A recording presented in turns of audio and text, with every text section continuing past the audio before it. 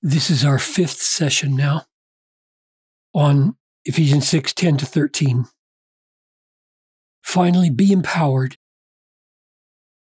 in the Lord and in the strength of His might. Put on the whole armor of God, that you may be able to stand against the schemes of the devil. And now he's going to explain 4 groups of demonic forces that serve the devil. For we do not wrestle against flesh and blood, but against, number 1, rulers, and against, number 2, authorities, and against 3, cosmic powers of this present darkness, and against 4, the spiritual forces of evil in the heavenly places. Therefore, take up the whole armor of God, that you may be able to withstand in the evil day, and having done all, to stand. So we're going to focus on rulers and authorities, and then next time on cosmic powers and spiritual forces and present darkness and heavenly places. Father, I pray that we would have an appropriate seriousness, an appropriate, sober, trembling trust in your triumph as we do battle against these forces in your strength and might. I pray this in Jesus' name. Amen. I think the most helpful thing to do here, this is what I do, at least when I am trying to figure out now, who are these folks and how should I think about them? How much power do they have? How much power do I have? How do I confront them in this world? How free are they? How much under God are they? All those kinds of questions. I find it helps simply to look up all the places where these 2 words are used together, because then you have a pretty good idea that you're talking about what Paul is talking about here. So I'm going to do this in 6 steps to get a big picture of what are we up against with rulers and authorities. Colossians 1:16. By Christ all things were created in heaven and on earth, visible and invisible, whether thrones or dominions or rulers or authorities. Same 2 words paired together. All things were created through him and for him. So the first thing to say is that they didn't exist before Jesus, and they don't exist alongside Jesus. They exist at the word of Jesus. He brings them into being, and they only have their being by his word of power. He's the creator of rulers and authorities, demonic though they be. And then there's the fall. He brings them into being perfectly. And then there's this catastrophic event that we're told very little about in the Bible, only that there were angels who were good. They left their place, and there's a fall, and now these are enemies of Christ and of God. What does he do? Colossians 2.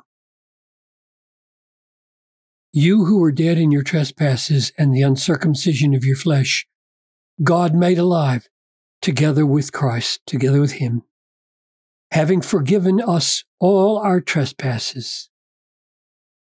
Forgiveness by the death of Christ. By canceling the record of debt. That's really good news. That stood against us with its legal demands. This he set aside. How? By nailing it to the cross. And then here comes verse 15. He disarmed the rulers and authorities. There they are. And put them to an open shame by triumphing over them in him.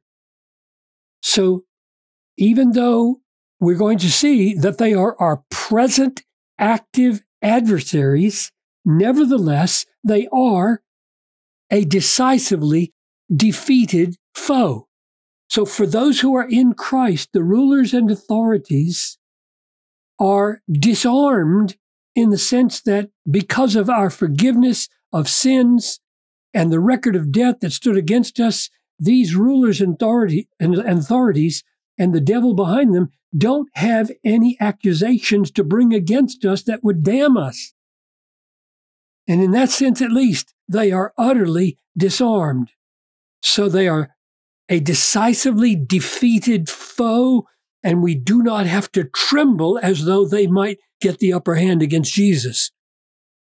Rather, 1 Peter 3:21, baptism, which corresponds to the flood, now saves you not as a removal of dirt from the body, but as an appeal to God for a good conscience. Baptism signifying an appeal to God, an appeal of faith to God through the resurrection of Jesus Christ, who has gone into heaven and is at the right hand of God with angels and authorities and powers having been subjected to him. Authorities and powers having been subjected to him, the same group, rulers and authorities. So these folks here, I call them folks, these powers here are subjected now to Jesus. He has authority over them now. They were in rebellion. He defeated them at the cross. He has them in subjection. And you can see that in Ephesians 1. God raised Christ from the dead, seated him at his right hand, seated Christ at his right hand in the heavenly places, far above all rule and authority. There they are. All rule and authority and power and dominion, and above every name that is named, not only in this age, but also in the one to come. So Christ is now ruling over, far above all rule and authority. And he says it again in Colossians 2. For in Christ the whole fullness of deity dwells bodily, and you have been filled in him who is the head of all rule and authority. There they are again. And Christ is head over them. They don't rule Christ. They don't threaten Christ. And now, nevertheless, we're back at our text. Nevertheless, we must put on the whole armor of God so that we can stand against the schemes of the devil, because he works those schemes through rulers and authorities. And those rulers and authorities were created by Christ, defeated by Christ, are in subjection to Christ. He is the head over them. And as we do battle with them, look at what the purpose is, according to Ephesians 3:8-10. This grace was given to me to preach to the Gentiles the unsearchable riches of Christ, so that through the church, through these saints who are putting on the armor of God and standing up to the rulers and authorities, so that through the church, the manifold wisdom of God might be made known to the rulers and authorities in the heavenly places. Do you see the point? Last time we wondered out loud, why doesn't God just do away with the devil all by himself? Why does he suit us up with armor and send us poor, weak children into battle? And the reason is because he's going to give us strength and might. We are going to stand against the schemes, and these rulers and authorities are going to be defeated by our armor. We'll see what that is in a few sessions.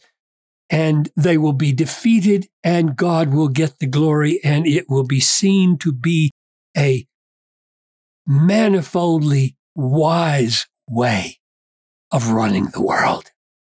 This is an amazing statement about the destiny and purpose of the church, so that through the church, the manifold wisdom of God in leaving Satan in being, in defeating and yet allowing some leash to the principalities and powers and world rulers of this present darkness, and suiting up his people with his armor and causing them to stand by trusting in his power shows these rulers and authorities God is no fool.